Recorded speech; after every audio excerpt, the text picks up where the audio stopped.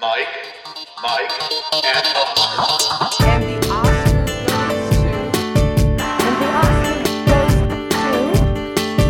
the Oscar goes to... And the Oscar goes to...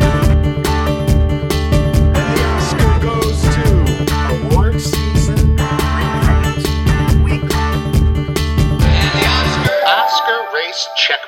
And we're back. Welcome once again to another episode of Mike, and Oscar. You heard the intro, another Oscar race checkpoint as they keep coming along this Oscars highway as we keep going on headlong into Academy Awards Sunday that is on the horizon. This episode, we're going to be previewing next Sunday's Critics' Choice and BAFTA Awards. We're going to be reviewing the Indie Spirits and a few other sets of recent winners from the Guild Circuit. And we have a returning guest to help us out. I'm your co-host, Mike One. Also, Mike, who is our third co-host for this episode.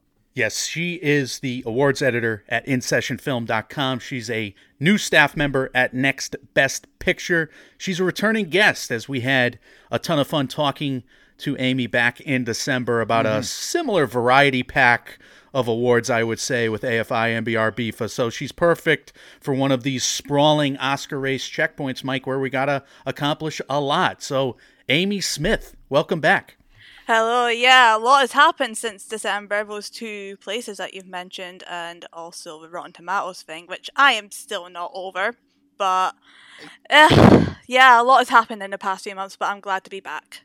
Yeah, like Ryan McQuaid a couple episodes ago, Amy's another one that's climbing the ladder here in the film review circuit, and you're well earned and very good job by you, and it should have happened a while ago, but you're getting all these big new places, and it's exciting for you, and it's exciting for us who are fans of yours, and just congratulations all around, Amy. Yeah, thank you very much. And speaking of Ryan, he's the one that I've kind of been working with a lot at In Session Film. He's the one that promoted me to the awards editor position, so I have all the faith he's going to do amazing stuff over at Awards Watch. That's great to hear. We second that opinion, and we're excited to see both of you guys in your new roles and what you have going forward. As far as this episode today, like we said at the top here, we got a lot of award shows to review, preview, anything else that ends in view. So, Michael, where do we want to start? So let's start with asking Amy about what she just came off of, and that's the Glasgow Film Festival. Amy, you have been tweeting about a bunch of stuff, so I'm curious what your highlights and takeaways are. I'm kind of jealous of you as well.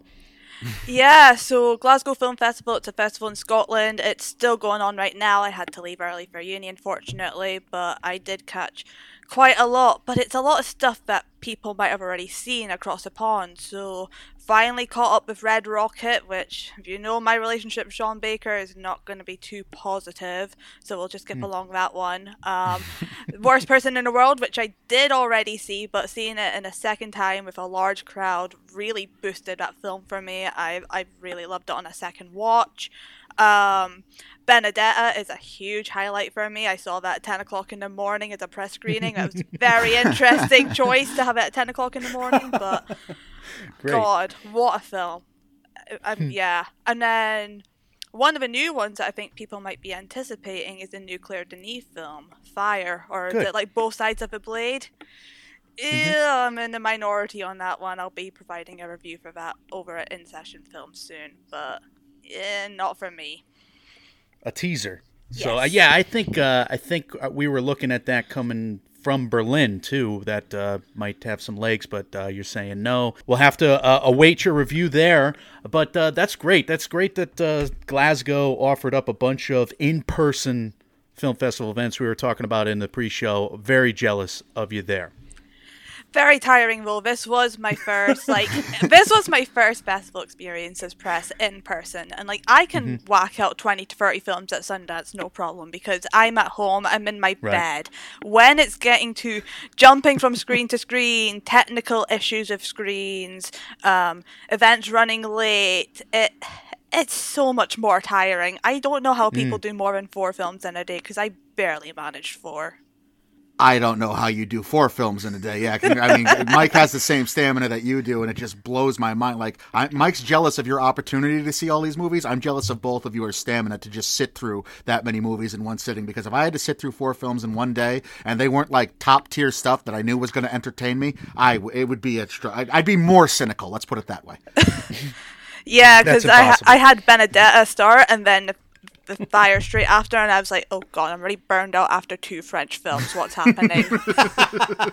It's not like these movies at these film festivals are easy watches, most of them either. So that's it does take a special stamina, Mike, but you'll get there someday, pal.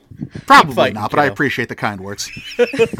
All right, let's dive right in here. We're doing a lot of things, and I figured the best way to do it was just like tackle it by category or kind of groups of categories. We'll take them by groups where we can.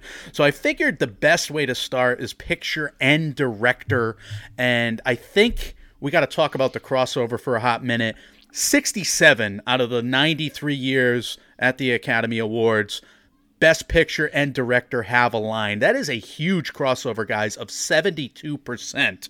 However, only 5 of the last 10 years with this new Academy have they crossed over, Picture and Director. So I'm wondering if there's going to be alignment this year with The Power of the Dog. We're noticing a bit of a decline, a weakening of the dog. I'm sorry, I'll never make that joke again, but I had to do it at least once.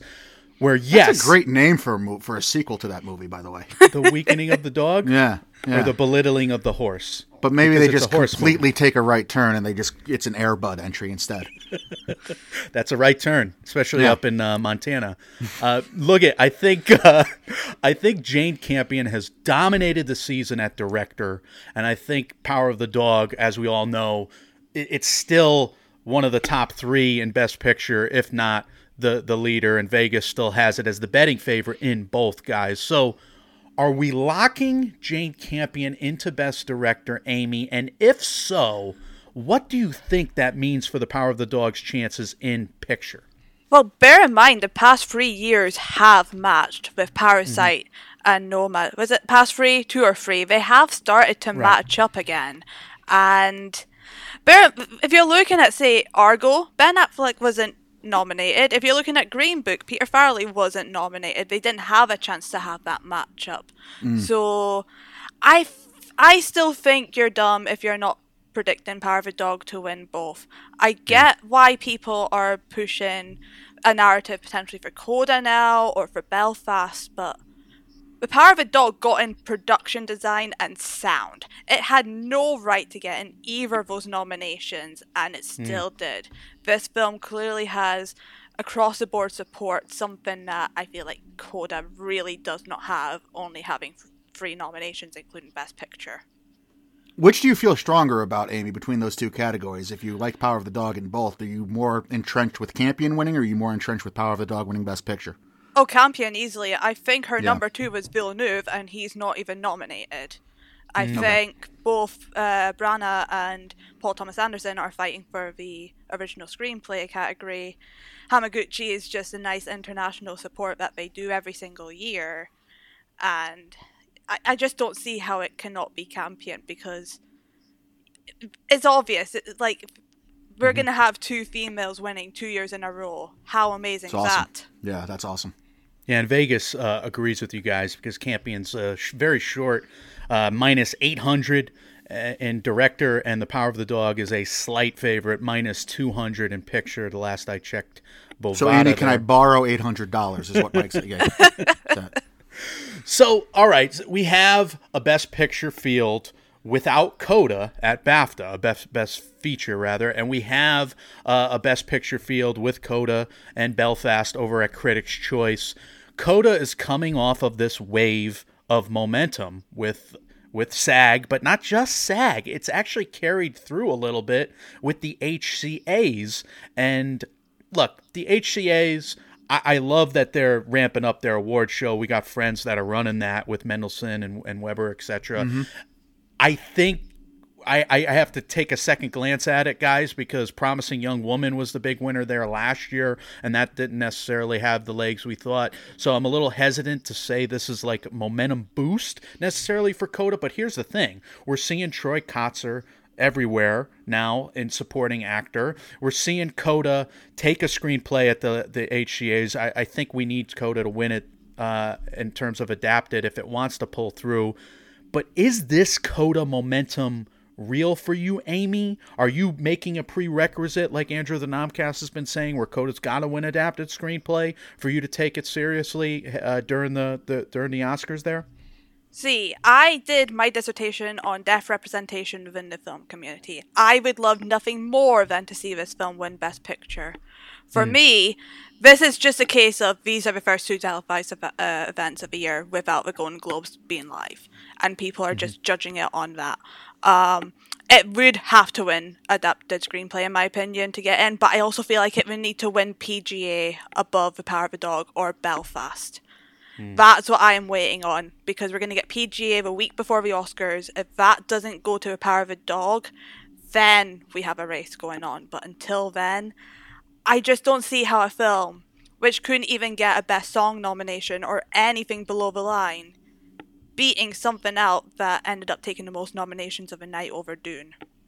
So what's with the, I guess, dialogue right now with Power of the Dog, at least amongst film Twitter? It's clearly, is it just boredom, I guess? Like, are people just bored with it being the wire-to-wire frontrunner and they're desperate for some kind of controversy or something exciting to happen, and that's why they're putting more faith behind Coda doing so well at these precursor, even if it's a lesser precursor show? I mean, is that kind of what's going on here, or is it just, do people actually believe in Coda, do you think? It's a long year, 80 odd days between nominations and the awards. We didn't even have this last year. It was only 50 odd days last year. So we are all getting incredibly bored. So we are over analyzing every single award at this point.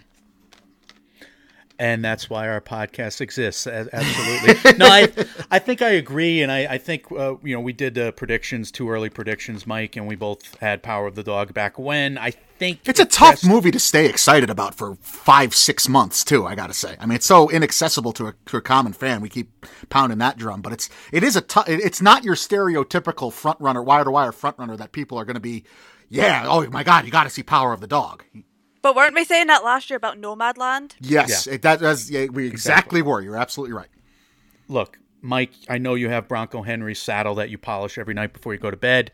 It's in the back of your every day I go video, before I go to sleep. I slap a horse in the mouth just out of principle. So yeah, I mean you're underselling it, but look, I think that the Power of the Dog still has the path that's pretty clear for it. We're gonna see something else win. Obviously, something's going to win BAFTA that isn't Coda. Is that a Belfast? Belfast is up for Outstanding British Film, and Belfast is up for the Best Overall Film, the top 5 there.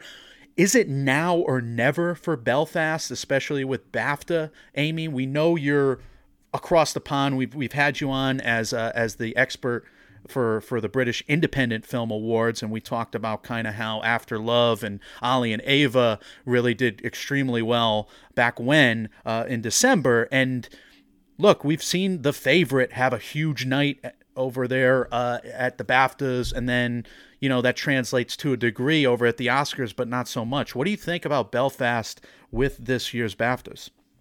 I think it has to win to actually stay in the race.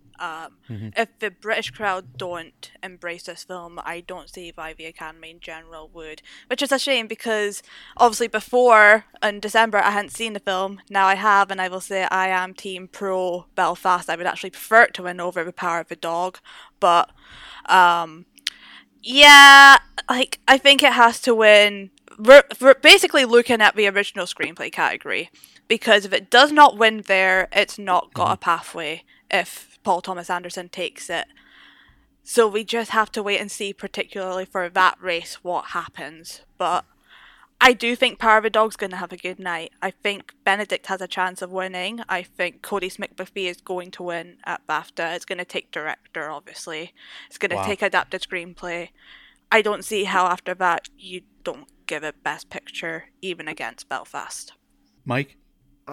I think if it does that on the BAFTA stage, then it becomes further entrenched as the favorite in all those categories on Oscar Sunday, at least going into Oscar Sunday. So yeah, I agree with what Amy's saying there, and I do also think it might be Belfast's last stand, to be a little dramatic about it, because why wouldn't a European voting body take to it's a home game. That story, right? I mean, it just seems like if Belfast is ever going to do well at a precursor, you would think it'd be BAFTA, right? Oh yeah, definitely. Because the Critics' Choice is probably more in the camp of The Power of the Dog, if anything is.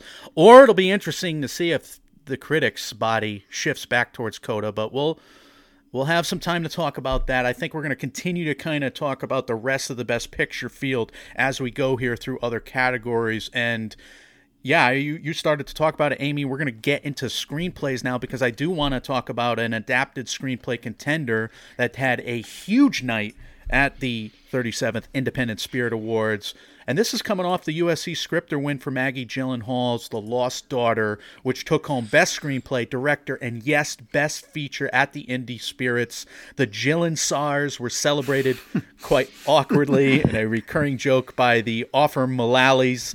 And look, Maggie made another trio of good speeches, which kind of is a bookend to how she started off award season for us with 3 really good speeches at the Gotham. So I'm wondering about Maggie Gyllenhaal's momentum now in adapted screenplay. She is not going to be at the WGAs because she was not eligible there, but Choice and BAFTA has The Lost Daughter as a nominee, and it looks like a 3-way race, but I tell you, of all the categories, adapted screenplays, you can kind of make an argument for all 5 movies having a chance, with Drive My Car and Dune competing with the 3 women-led films with Coda and Lost Daughter and The Power of the Dog. So I'm wondering, Amy, how you're analyzing adapted screenplay right now. I think you tipped your hat that The Power of the Dog's still in the lead for you. Yeah, but this is coming incredibly close because every time I write off The Lost Daughter, it pulls off a surprise, and I think you can't write it off anymore. I don't think Coda's going to win, to be quite honest, which is why I don't think it has a chance at Best Picture. The thing I come back to is last year, the race between The Father and Nomadland, and just because Nomadland was the front runner, people were predicting it. However, that was a very untraditional sort of screenplay as opposed to The Father, which was a lot more technical. You can't say that about The Power of the Dog, because that is probably the most technical screenplay in that category, in my opinion. So, it all depends. Do enough Academy voters think, oh, she's got director locked up so much, let's award someone else?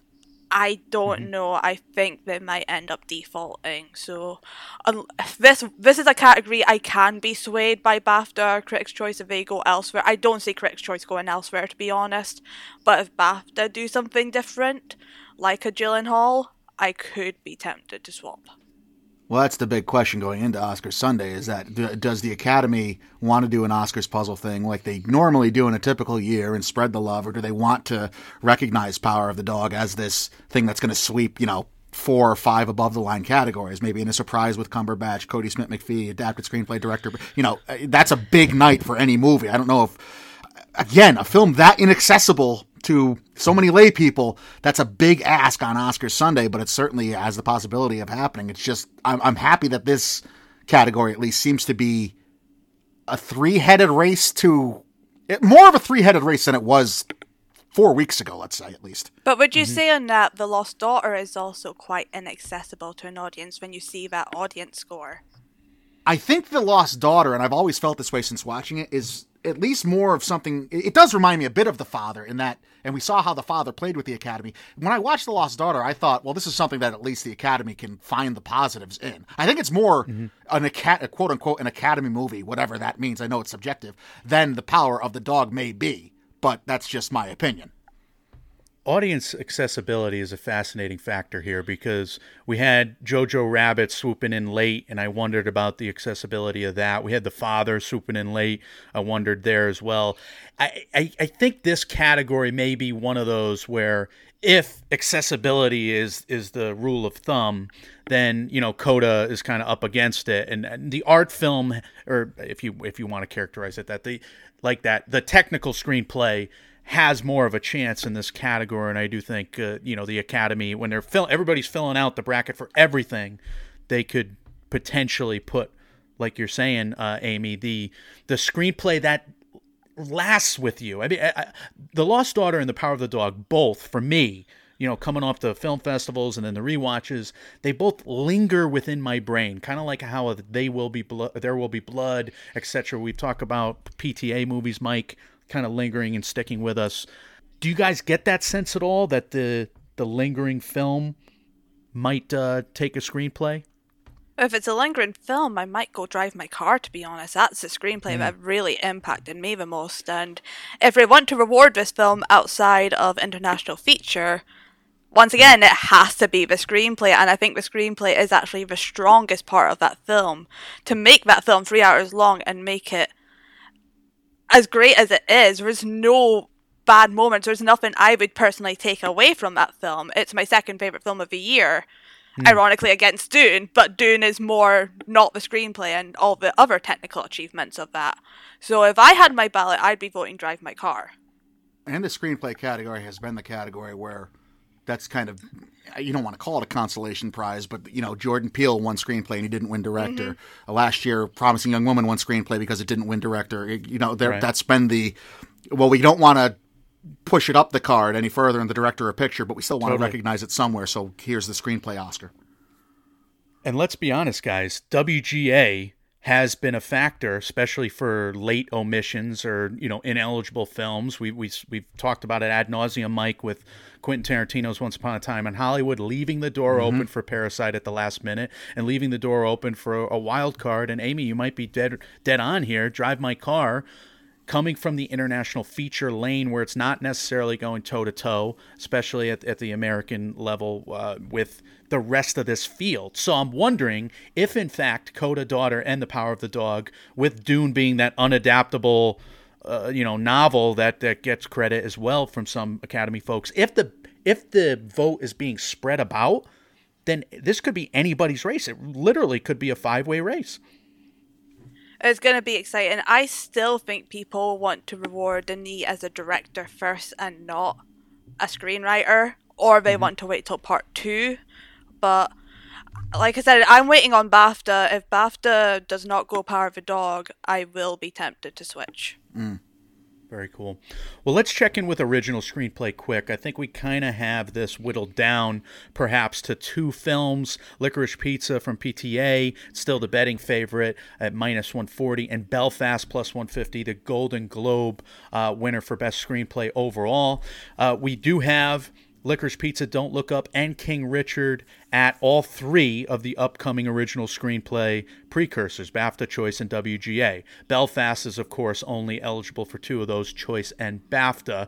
So it looks like you can make the argument that it's coming down to those 2, but it's almost by default because we've seen in recent days, we've seen Mass finally get some credit at the HCAs and the Online Film Critics Awards for original screenplay with Fran Kranz's brilliant script there. And we have not necessarily seen PTA or Belfast add any momentum. So without anything having changed here, Amy, do we think this is going to be between Favorite Candy Pizza Num Num, as I call it, or Belfast? Yeah, and I do think BAFTA's going to help Belfast here. I don't think Paul Thomas Anderson has done himself any favours this awards season. I think there are 2 major issues with the Licorice Pizza screenplay that will perhaps make people question whether this is what Paul Thomas Anderson gets his Oscar for. And the 7 nominations, Belfast has got to win somewhere. And this is the most likely scenario to reward that film and to reward Kenneth Branagh. And it's a passion project for him. It's based on his childhood. Who isn't, touched by that? If I had my ballot, it would be going to a Worst Person in the World, I think. Nice. Because what has happened in the original screenplay category has been the most original film has been the one that's gotten the win. You look at Get Out, you look at Promising Young Woman, it's all about the technical difficulty, and I think Worst Person in the World is the most technically difficult screenplay, and it pulls it off. I'd write out Don't Look Up and King Richard. Neither of them are really screenwriting showcases, to be honest. Right. Is there a chance for Paul Thomas Anderson to get it? Yeah, but I think people are starting to distance themselves from Licorice Pizza this year, and it only getting in screenplay, director, and picture kind of goes to show. I would agree that Belfast probably should be the betting favorite for BAFTA, but Amy, what's your take if something upsets Belfast and Licorice Pizza in this category on the BAFTA stage? I need to remind her what's actually nominated at So BAFTA. it's Being the Ricardos, Belfast, Don't Look Up, King Richard, Oh, Licorice so, Pizza. okay, so I would be surprised. I would honestly be shocked. If, the only one I could see it being is Licorice Pizza, and if that happens, I will switch. But I really don't see Don't Look Up or King Richard winning. I really don't. Yeah, I would be shocked. Let's just say that. Well, let's go from a category that seems to be whittled down to a category that's completely open. And there's no debate about this one, I would say. First of all, let's shout out, again, let's get back to the indie spirits, Taylor Page of Zola. She takes home the spirit, and my favorite reaction of the night. She was overcome, and she got on stage and delivered a wonderful speech. While Zola drunk. was Good for her. yeah, Zola was loved in the room. She kicked that awards ass, and the award show's ass. I loved it. So shout out to Taylor. But we do have a lead actress race at BAFTA that might be as fun as the Indie Spirit race, guys, because BAFTA, the pressure is off. It's Lady Gaga, Alana Haim of Licorice Pizza, Amelia Jones of Coda, Renata Reinsev of The Worst Person in the World, Joanna Scanlon of After Love, and Tessa Thompson of Passing. We got to take the pressure off of BAFTA, but I think we should put a little pressure on ourselves here and actually pick this award. Amy, do you have any inkling at who's winning lead actress at BAFTA? Not the slightest. Literally just put a bet on one of them and it could happen. I think I might go Alana Haim just because Licorice Pizza is the only one that's got the Best Picture nomination. But Gaga is the only clear save in that category. All the rest, I feel like you can argue were a jury save. Gaga was clearly a top two. So that, and they could just say, "Oh, screw you, Academy. We're going to give her the award." But I have no clue. I think I'm gonna stick with Haim for now. But it could genuinely. I feel like it could be Gaga. It could be Haim. It could be Reinsve. It could be Scanlon. I don't know. Mike, do you have an inkling? I mean, how could you? I share the skepticism. I have no idea. I wonder if Gaga shows up. Like, was she going to actually go to BAFTA? I did some sleuthing. Yeah, so that's my thing. She just got announced on the 4th that she is going to present the EE Rising Star in person. So Lady Gaga is going to be across the pond at the BAFTAs as a presenter. Then I'll pick her. If she was going to phone it in and do a Zoom thing, then I would think maybe not. But I mean, she's going to go all that way to not campaign for an Oscar. It would make me think that she's probably going to be in. But otherwise, I would like to see like Reinsve upset. I think that'd be cool. I think any one of these winners is going to be a cool moment because, like you said, it doesn't really have anything to do with the Oscars picture anyway. So it's going to be something that they get the stage all to themselves. I love the two performances in Passing, Tessa Thompson and Ruth Negga, and I was thrilled that Ruth got the win at the Indie Spirits. It might be Tessa's time here, but those are nuanced actors' acting job kind of performances. I'm skeptical that they would win in the big field, especially a tight field like this, or maybe the tight field, if the voting spread out, maybe that's where Tessa Thompson has a chance. My personal pick would be The Worst Person in the World, Renata Reinsve, but I got to go Gaga as well. It's lining up as the FU pick from BAFTA. It did kind of well. It is actually a British film from Ridley Scott there. So, all right, we're on the record. Lady Gaga, David Long, eat your heart out. Let's move on, though, to what I think is the question for the rest of this lead actress campaign, at least right now, because we have Jessica Chastain taking that SAG award, and I'm wondering if you guys think she's actually got an Oscars bandwagon going. We have seen the Critics' Choice shift after they have a 30, 40-plus Critic Award winner favorite, like a Lupita Nyong'o, like an Ethan Hawke in recent years. And we've seen them take a wholesale shift to whatever the Oscars frontrunner was in those years. And I believe Renee Zellweger was at least the lead actress in one of those years. And we've also seen Chastain win a Critics' Choice Award in the past in 2013. So, Amy, do you think there's a Chastain bandwagon going on? Possibly. I'm still so confused over this category because I said Chastain as soon as I said her hurdle was getting the nomination. If she got that, it'd be an easier path to a win. So as soon as that happened, I started predicting her, and everyone went, "Why are you doing that? There's no precedent to do that." And then she won SAG, and I was Screw like, precedent. right. Yeah, stick Yeah, to your so guns. I'm going back to that because she has a makeup nomination. She has a transformational performance. She has, I would say, the most Oscar-friendly performance of the nominees. However, if you've been following the Makeup Guild, they didn't give a win to Tammy Faye. So it's going to be very tough for Tammy Faye to now win the makeup. And without a win in makeup, I don't know whether we're going to... It's a mess. I think Critics' Choice now might see how messy this category is and go back to Kristen Stewart. I'm not going to predict Stewart for the Oscar. I think she got in the nomination by the skin of her teeth. I don't know if there's clearly not a passion for it. I don't get it. I love the film. It's one of my top films of the year. I don't get why people were so against rewarding the craftsmanship of Spencer because it was a stunning film, but there's clearly not passion for that, and I think there's still, unfortunately, a stigma against Stewart to be announced an Oscar winner. I think she has a couple more years to go. I do think right now it's still Chastain versus Kidman for the Oscar, so I think I'm going to go Stewart for Critics' Choice and possibly Chastain for the Oscar. Something that should terrify you, Amy, is that you and I have very similar thinking for like 80% of what you said of laying out the Chastain case, because I was with you. I wasn't crazy about the performance, but I picked it for SAG, and I think the makeup nomination helped out its chances, or her chances, in the Academy's eyes as well. The only thing I'll say about what the makeup category will do is that this category overall at the Oscars, it doesn't really impact any other race. I mean, you can make, unless you believe that The Lost Daughter is going to overperform in like adapted screenplay, it doesn't, you can vote for anyone here and not really have it impact any other major category, which is odd for a lead acting performance category. I don't know if that means anything, but if you want to just vote for Chastain and not worry about what happened with makeup, or you want to vote for Coleman and not worry about adapted screenplay or anything else, you want to just vote for Penelope Cruz, you can do it just because you like that person. I wonder if that'll seep into some Academy voters' minds.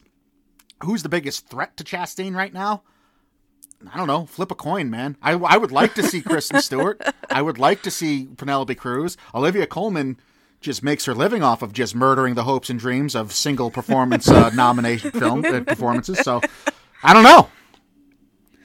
I am probably picking Kristen Stewart. I will say, I'll go on the level here. I'm picking Kristen Stewart for the Critics' Choice. And yeah, I was all over picking Kristen Stewart when we did our too early predictions, because I do think that she may have the opportunity to deliver that big speech, and therefore, if that happens, then you raise her up to the Academy level again. The Academy already kind of put her back in the nomination 5 after they vetoed her. And we like you said, Mike, there's not a lot of nominations from these films in the rest of the field. So if there ever was a chance for the lone nominee to take home the lead actress Oscar and break the SAG, nomination kind of curse thing there, that stat, and be an exception to the rules, it might be Kristen Stewart. But you guys are right on point. Who the hell knows? I mean, you got a potential for a Kidman winning choice, and then everybody's going to say Kidman's a favorite again. If Chastain goes back-to-back wins, we're all going to be all over her. Well, that's when it's her time narrative goes into overdrive. If Chastain, the momentum will be palpable. So Olivia Colman could make the late-breaking move like she did in the past with the favorite, the OURITE favorite with Glenn Double N's loss. So I don't know. I think this is perhaps one of those categories where we could just kind of enjoy the mayhem, whatever goes down, guys. The other wide open performance category here is supporting actor, I would say, but that's kind of closing a bit. I think it was wide open for a while, but Amy, you seem to think that Cody Smith McPhee could make a comeback. He's already got that big win at the Golden Globes. He has led the Critics Awards, and we got the Critics' Choice coming up later in the season than it's ever been. So Cody could come back with a vengeance here. So you seem to be of the mind that the Troy Kotsur train may not be unstoppable. Yeah, and I just want to say shout out to my Next Best Picture team. We all predicted Troy Kotsur for SAG. I don't know if it was hope dicting. I don't know if it was just all of us having this feeling that Coda was going to have a good night, but we all predicted that. I personally think they're going to go with Cody for the BAFTA, and they're going to go Kotsur for the Critics' Choice. And I think at the end, Kotsur has a more Oscar-friendly performance. This is, I think, the one true chance to represent that film, and I think representing that film with a deaf actor going up on stage and making us, and he's been killing it. He's been with the so speeches. freaking good. So good. The entire cast has been out there like nothing else. Cody has been I feel like he's been stepping up his game since the SAG loss. And Robert Pattinson playing the real-life version of him in The Batman helps, I think, too. But I just don't think you see Troy Kotsur out there and you don't think, man, that guy should have an Oscar. Man, that guy would make such a great Oscar speech. This is a chance to show real representation on the stage again. And like I said, I still think Cody's going to win the BAFTA. I think, like I said, Power of the Dog is going to have a great night at BAFTA. But I just think Kotsur is going to roll from that point on with the Critics' Choice. Well, if Kotsur wins at BAFTA, that's it, right? Oh, yeah. If Kotsur wins at BAFTA and the Critics' Choice, it's game over. Yeah, I agree with that. And I wouldn't be... I agree with, I think, the best point you made there, and amongst all the other good points, is that it's the easiest chance to recognize Coda. And it's, it's the one you can feel best about. That movie has been marketed spectacularly, which was another good point by you, by the cast on every stop on the precursor circuit. It would not, I think Cody Smith McPhee might be a slight betting favorite going into BAFTA just because of how much I think the Power of the Dog appeals to a BAFTA voting body. But I still think if you have to think Kotsur is going to win at this point just because of how well he's done in the precursor and just how damn likable and good you could feel about voting for Kotsur on the Oscar stage. Just think about the fact that Apple TV is putting all their money on Kotsur. Netflix is not doing that for Cody. If anything, I've seen more promotion for Kirsten Dunst, which I do not get because that race feels completely locked up. But you can tell they're more interested in getting picture, director, screenplay than they are getting Cody his Oscar. And you have there's so many narratives too. Not only the representation narrative, but Kotsur being this elder statesman, this veteran actor. Cody Smith McPhee has a lot of time left. This is one of his first nominations on a big stage like that, et cetera, et cetera. Well, he got the biggest laugh, perhaps, out of all the speeches at the Independent Spirit Awards. Talking about beer prices, for Christ's sake. That's just brilliant, just brilliant yet again at another speech. And he kind of kicked off the season kind of like Maggie Gyllenhaal did with the Gothams on the Charm Offensive. And, that is a deciding factor in these tiebreakers and close races. And then we've said it all year. Supporting actor was deep. It was like 10 huge contenders deep. And then it was, a very tight race, we thought, at least in terms of the how these we look at the performances. So that might be the deciding factor on the Troy Kotsur train. It's a fun train to be on. So let's keep it going, I think. But all right, lead actor, supporting actress. I do want to take these two together because they seem to have prohibitive favorites at this point. We have Ariana DeBose. She is minus 800 in Vegas. She has won the SAG. She has won the Globe, as has Will Smith. I'm wondering who's more vulnerable, but let me phrase it this way. Will Ariana DeBose continue to sweep guys? And please pay close attention to my inflection as I read the teleprompter on the second half of this question. Will Smith sweep? Amy? The last time I was on this podcast, I made a big statement that Benedict Cumberbatch would surprise and take the award from Will Smith. I am completely retracting that. There's no way that's happening now. I think he still has a chance at BAFTA. I think Benedict is definitely our homeboy. We've loved him since the likes of Sherlock. I have been a fan of Benedict Cumberbatch for probably a decade now. So I think he still has a very good chance, especially if Power is going to have a great day. But as soon as Will Smith got that nomination and over Andrew Garfield, that's when I wrote the race off and I said Will Smith's winning the Oscar. We don't need to. And I still feel like he gave a pretty decent speech at SAG. I was waiting for him to potentially blow it, but he did quite well. And I think that's just going to help his case more.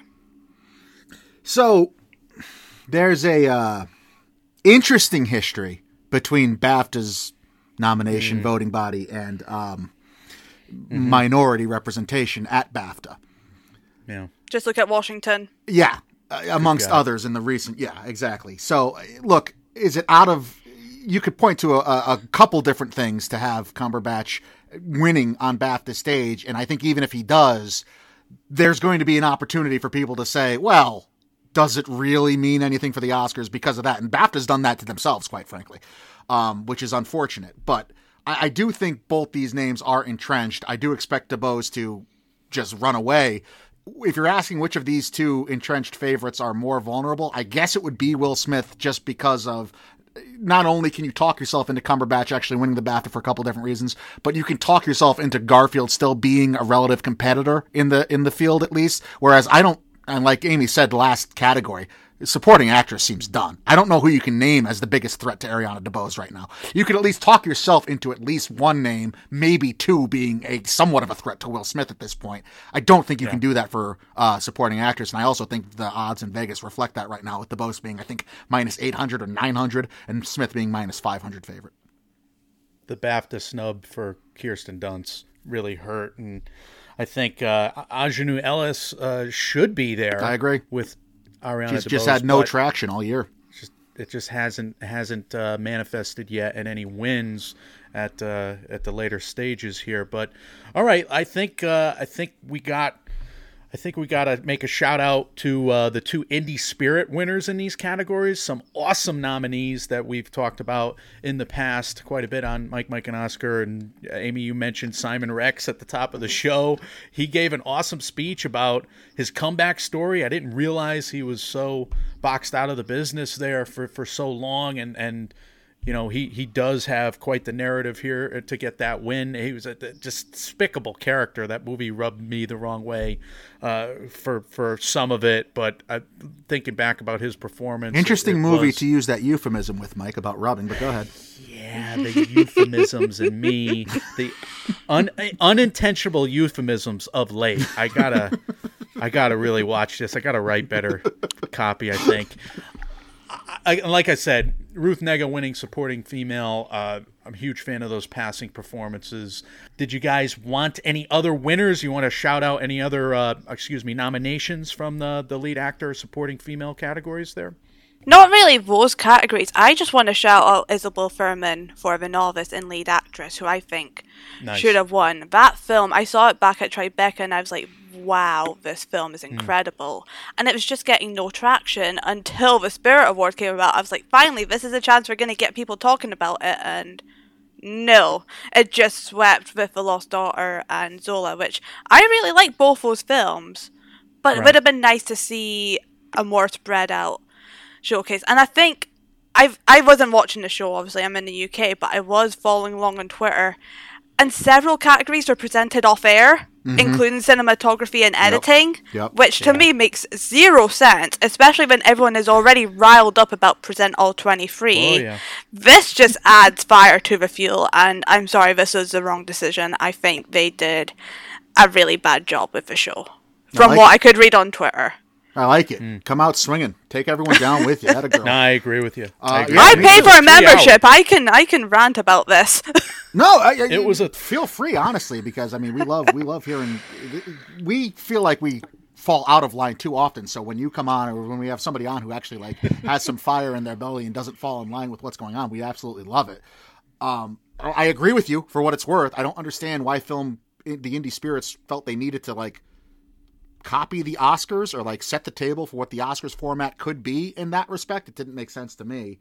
As far as the overall night and other nominations I would have liked to see highlighted or weren't highlighted, Look, I like the Indie Spirits just because they actually like provide that last chance to give a award season staple to something that was a favorite that we didn't maybe get to. Like Simon Rex was an example of that. Zola's an example of that. I know we haven't gotten to the category, but Mass is an example. I mean, Mass didn't have Mass was beloved all year long, but it didn't really have a moment in the sun to itself until last night or at the Indie Spirit stage. So that was kind of cool for its ensemble win. But yeah, I was just overall happy with the night, other than the Indie Spirits format as a television show trying to show the Oscars how it's done, I guess, with presenting stuff. No, they offline. struggled. Yeah. They did struggle. I agree with you guys. But I will make a couple shout outs of my own. Frankie Faison, The Killing of Kenneth Chamberlain. I caught that on HBO Max last week. I really thought he was unbelievable.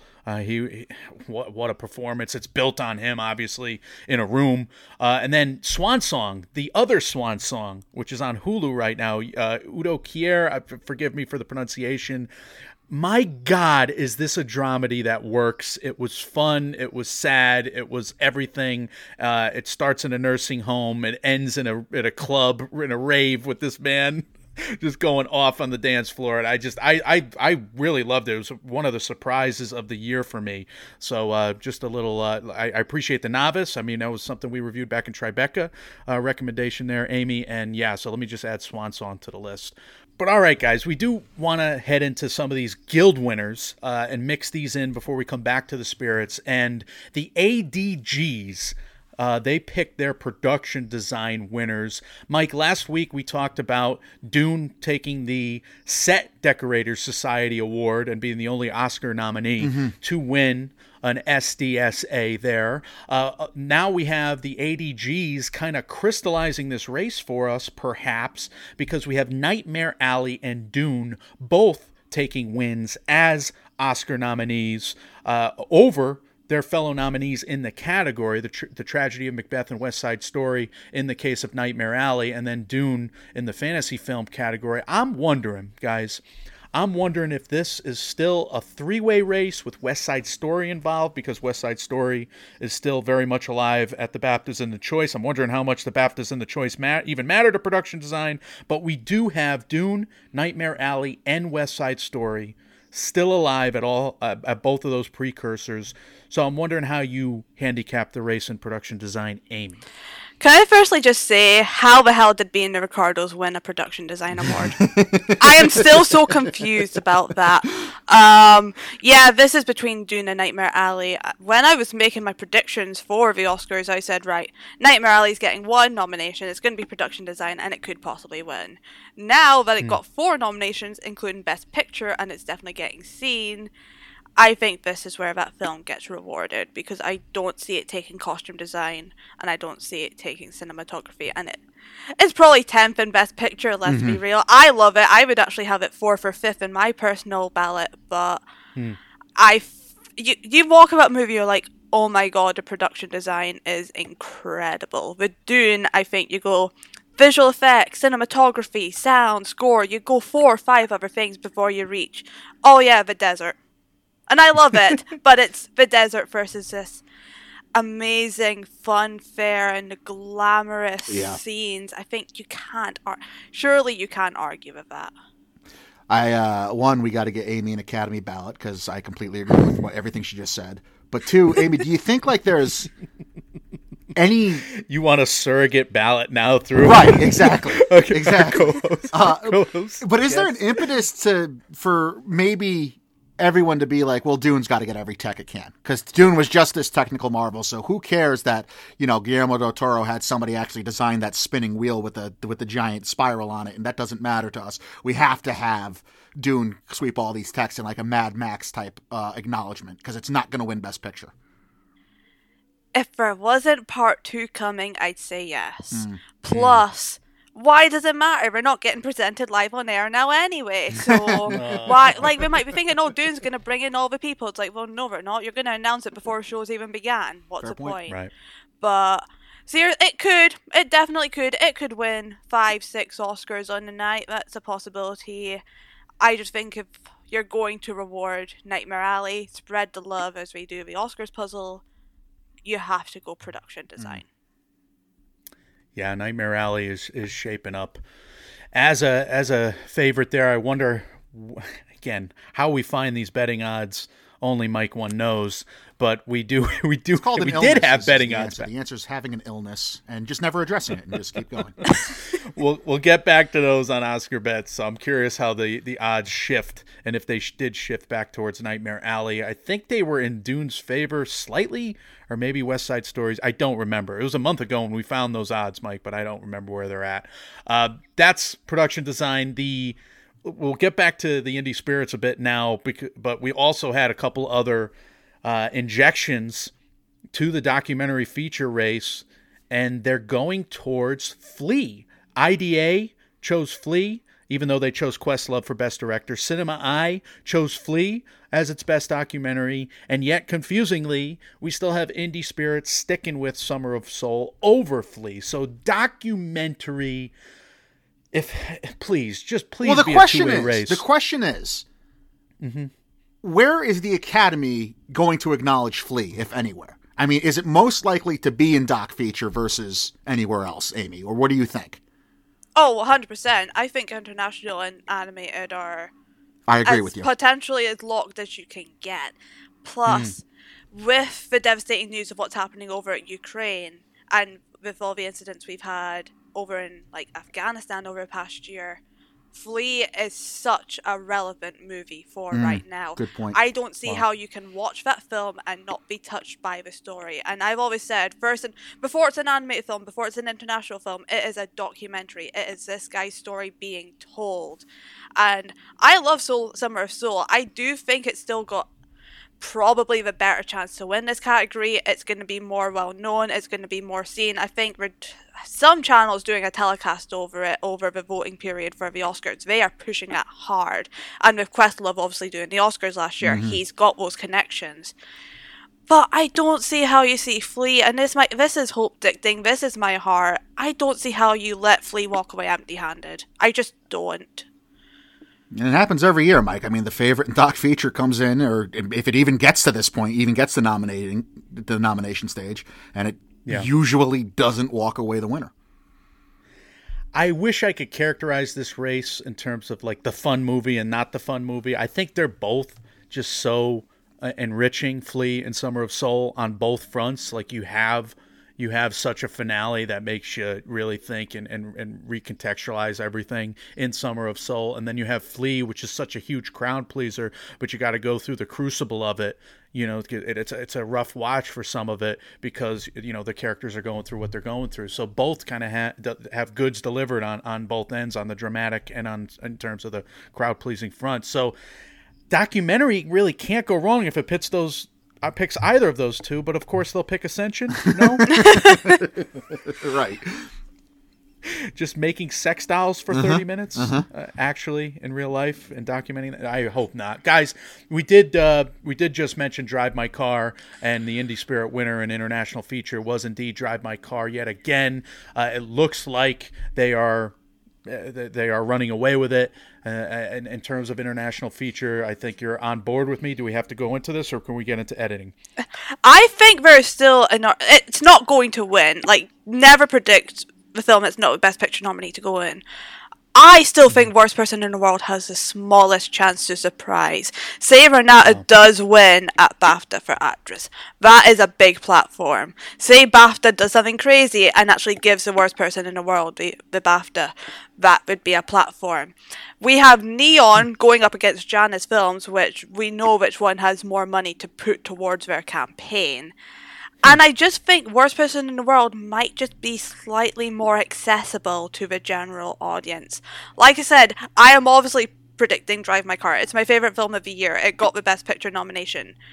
But don't be surprised if they do end up saying the Worst Person in the World. But Mike, she's pulling an old trick out of a gambler's book here. She's reverse jinxing herself so that her favorite film can like win. the tinfoil hat she's wearing. She's making a good case. Oh, I love The Worst Person in the World. Like, it's a fantastic film, but Drive My Car is my favorite film of the year. Well, it would make everyone's head explode, right? Because how would you explain the math? Like, how could this movie be nominated, get in the Best Picture field as one of the 10 best movies of the year, but not win its quote-unquote own category? Like as an agent of chaos, I would love it. Don't get me wrong; it would be hilarious, and I think I mean, film bear in Twitter mind, would people go did nuts. it a few years ago with Parasite versus Pain and Glory. Mm-hmm. But like I said, predict Drive My Car. Don't listen to me. Just prepare just in case. I like it. You made a good case. I would love it. I would absolutely love it. Well, I did want to mention Lunana, A Yak in a Classroom, guys, is a delight. So that's why I kind of had this category still involved here, because that movie was really good. I got to recommend it, by the way. But yeah, I think Drive My Car's running away with it. All right, last category before we do a little smattering at the end of the Indie Spirits. But the Ace Eddies came out, and I am perplexed. Guys, film editing has some crossover, and I did some research, but let me put it to you first. What the hell does it mean when King Richard defeats Dune and Power of the Dog in Ace Eddie drama? What the heck does it mean when Tick Tick Boom defeats Don't Look Up in the Ace Eddie's comedy half of it? Because neither Ace Eddie winner is nominated at either the Critics' Choice or BAFTA, if those even matter, and only Dune can win both of those, with The Power of the Dog also being at choice. So I don't know what's going to happen in film editing. It might be the wonkiest category thus far. Amy, any idea of what's going on with film editing? This is a category I'm most annoyed we're not presenting live, because if they turn around and say Power of the Dog has won editing, the race is over before it's even begun on the night. Just looking back to the past few years, you either have to make a correlation with the sound, which to me is Power of a Dog or Dune, or Ford v Ferrari won 2 years ago. Mm-hmm. That was a sports movie. That was sharply edited. I think I said King Richard had a chance in editing. Once again, people talked me out of it, so I didn't predict it, and then here we are. Nice. So it's got those snappy montages and that is an over 2 hour film. That does not feel like 2 hours. But you can go any way. You could say, is it the front runner for Best Picture, which is Power of the Dog? Is it the Best Sound winner, which is most likely going to be Dune? Is it the sports film that has all the montages? Is it Tick Tick Boom, which did actually win at the Ace Eddies, if I'm right? And that is the definition of most editing.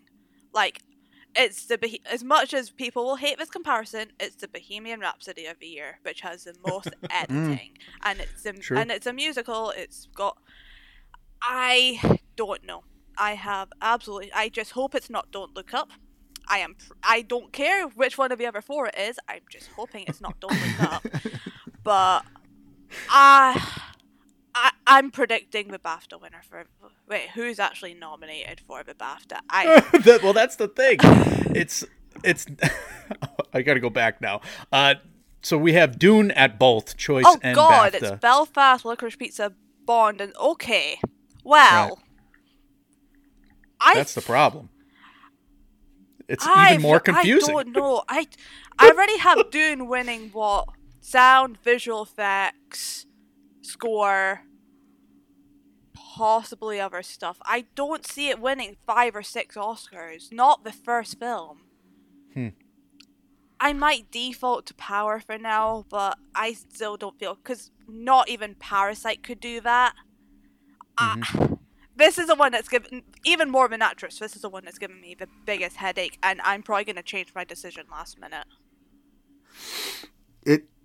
It's infuriating and impossible to figure out, and I share your frustration, Amy. I wonder... I've never understood all year long why King Richard wasn't taken more seriously as a Best Picture contender, because I think it is very accessible, and it is just a film that doesn't feel 2 hours, and you feel good about watching at the end of it. I'm trying to talk myself into King Richard having a chance at original screenplay in BAFTA, because if King Richard can win editing, then you're talking about a film that's won editing, Best Actor, had a second actor, a second performing Oscar nomination, and it can win a technical, then maybe it becomes this underdog pick for Best Picture on the night. I agree with what Amy said. If Power of the Dog wins this, I don't see why it wouldn't be over, why Power of the Dog wouldn't win Best Picture anyway, unless you don't buy, you want to do Oscar's puzzle and say that they don't want to give Campion a billion above the line wins because she's going to win director, and then she would have editing, and maybe Cumberbatch doesn't upset, maybe Cody Smith-McPhee doesn't upset, maybe Picture's the front runner, and it would be entrenched as a front runner at that point. But yeah, I mean, I think this category is the one that's gonna, like, it depends on how you're thinking on the night. How the night's gonna go is how you kind of slate what you're going to predict in editing to an extent. It's like the exact opposite of lead actress at this point. Lead actress doesn't affect any other category, and editing could affect a lot of others with how you're predicting things. So I don't know. Well, let me leave you guys with like a few bullet points in terms of statistics, because I did some research because it made me very curious, and here's where I wound up. The Ace Eddies do have a strong historical crossover to the Oscar for film editing. Again, Guild typically crosses over with Academy. 42 of the last 60 years, one of the two Ace Eddie winners, and they only had 2 awards for a little bit, that have won the Oscar in film editings. That's 70%, including a 10 for 10 streak in the 2000s. However, the last decade is only 4 out of 10 where an Ace Eddie has ultimately won film editing Oscars. Now, the Ace editing... Oh boy, these pronunciations are going to struggle here. But the Ace Eddie, I'll just call it the Ace. The Ace has won Best Picture 28 out of the last 60. That's only 46%. So that's not great. But that's slightly better than the editing Oscar to Best Picture.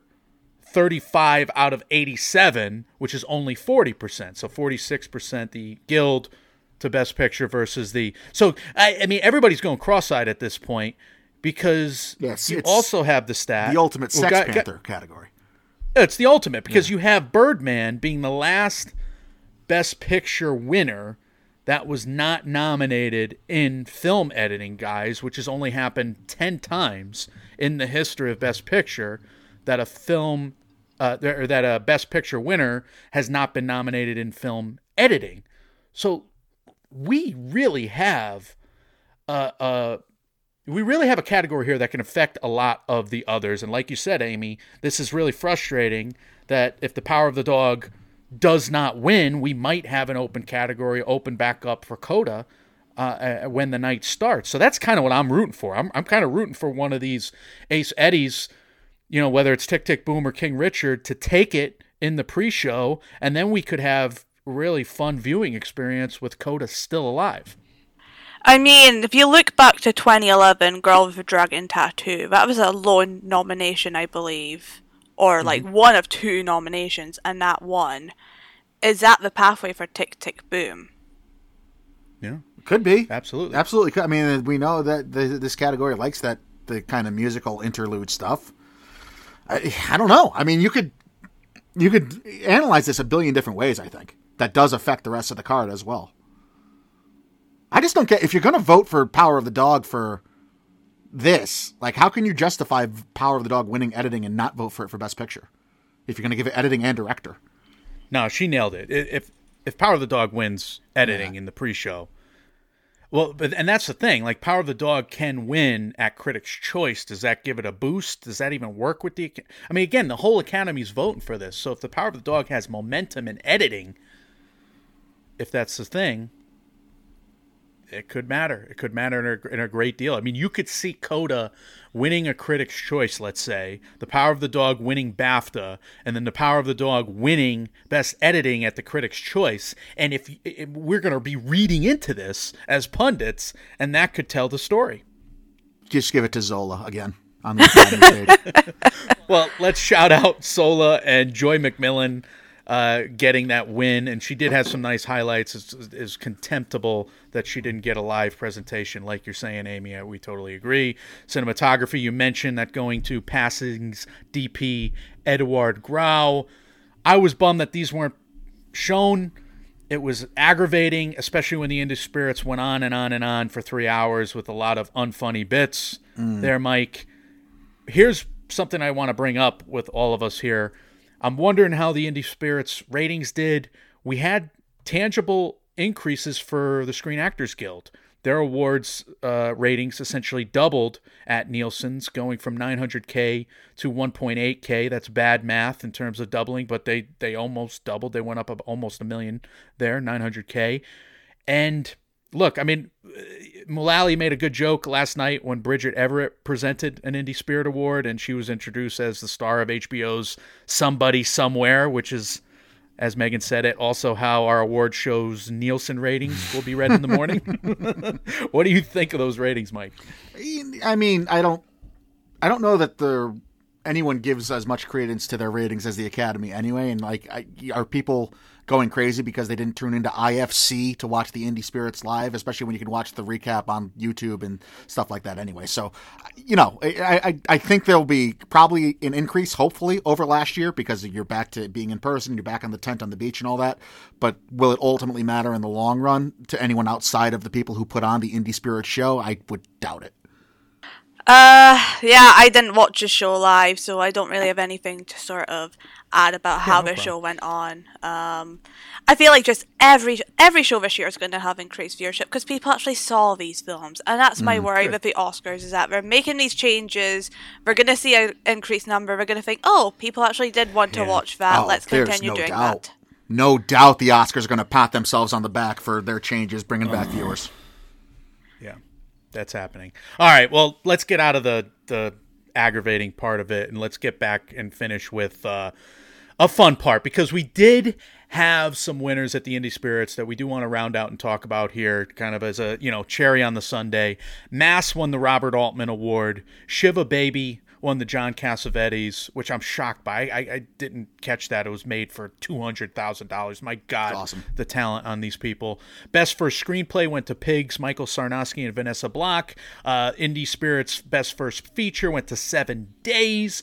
And on the TV side, guys, Reservation Dogs took home 2 with Ensemble and Best New Scripted Series. We have the Lee Jung-jae of Squid Game Train still going in Best Male Performance, and then Tusum Mbedu of The Underground Railroad won Best Female Performance, given a terrific speech in her own right. So any of those highlights hit you there, Amy? Well, the Robert Altman Award was already announced in Mass, but man, that film deserves so much more of this entire run. I don't know why people didn't push enough for Mass.